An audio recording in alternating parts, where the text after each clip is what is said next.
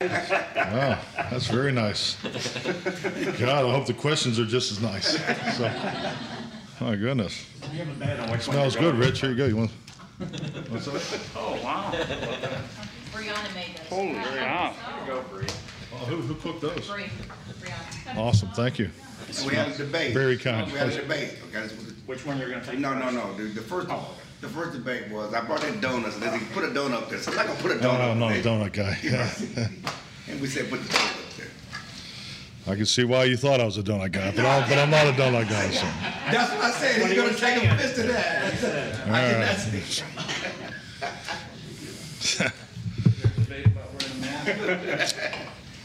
Yeah. Well, I'll put mine on, dude. No, you're okay. No. You're okay, Clarence.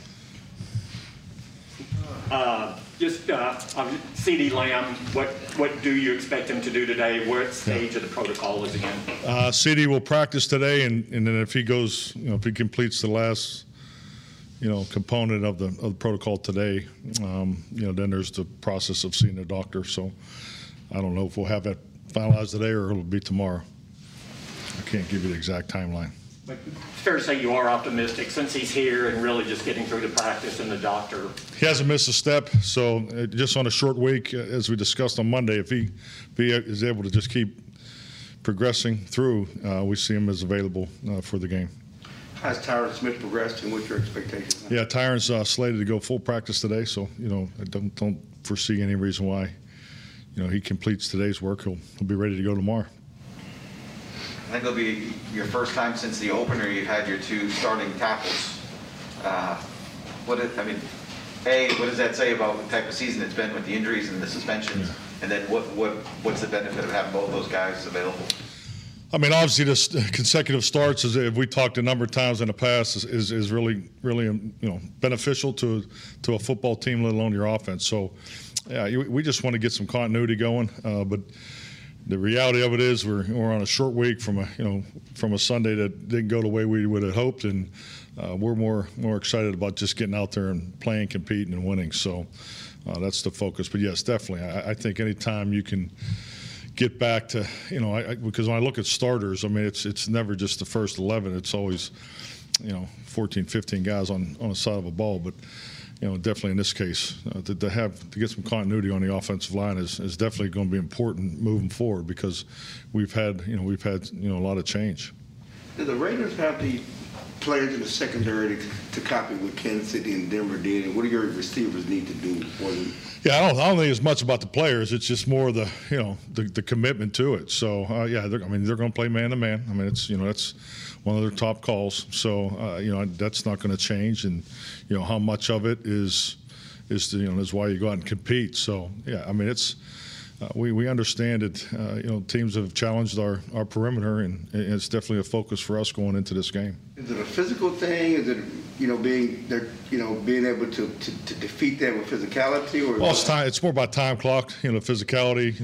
Obviously, there's every time a receiver runs a route, there's three phases to the route. There's the release, there's the stem component of it, and there's the breaking point. So, what goes on at those moments of collision and technique and the aggressiveness of that is where we got to do a little better job. You're talking earlier in the week about you weren't able to establish the run you wanted to early in that game, and that kind of led to it. Have you found in every season there's always kind of a pendulum swing between run and pass, and you always have to kind of correct it over the course of the season as you go along? Definitely, and I think it's and that's why you can't overreact to just one game. I think that's why you have seasonal statistics. That's why you break the season up into thirds, and you look at the trends of not only what people are doing against you, but how we're getting the ball distributed. Because at the end of the day, it's about getting the football distributed to the perimeter players. I know it's important to run the ball because you got to help your tackle, especially in a loud stadium. So I mean, there's other reasons to run the football, as far as time of possession, the physicality. So you can't let the defense, especially this defensive front, lock into, just getting off the ball and trying to beat you off the snap. Every play and, playing the run on the way to the pass. So, so all those things factor. So it's important. I do like the fact that we have, a short week so we can get right into playing.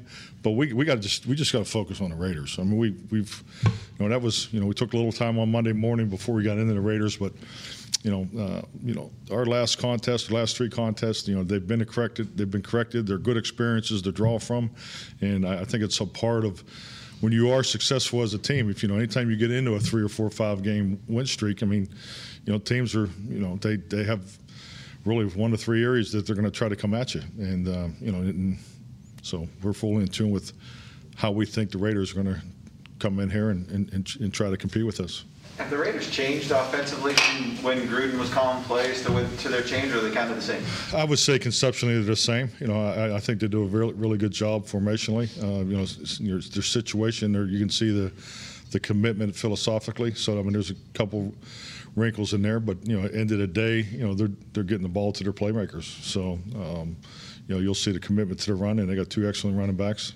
But Carr can make all the throws. He's got a tremendous skill set. So, this is a potent offense that we're getting ready to compete against. Good. You all look like you guys have been eating cookies all morning.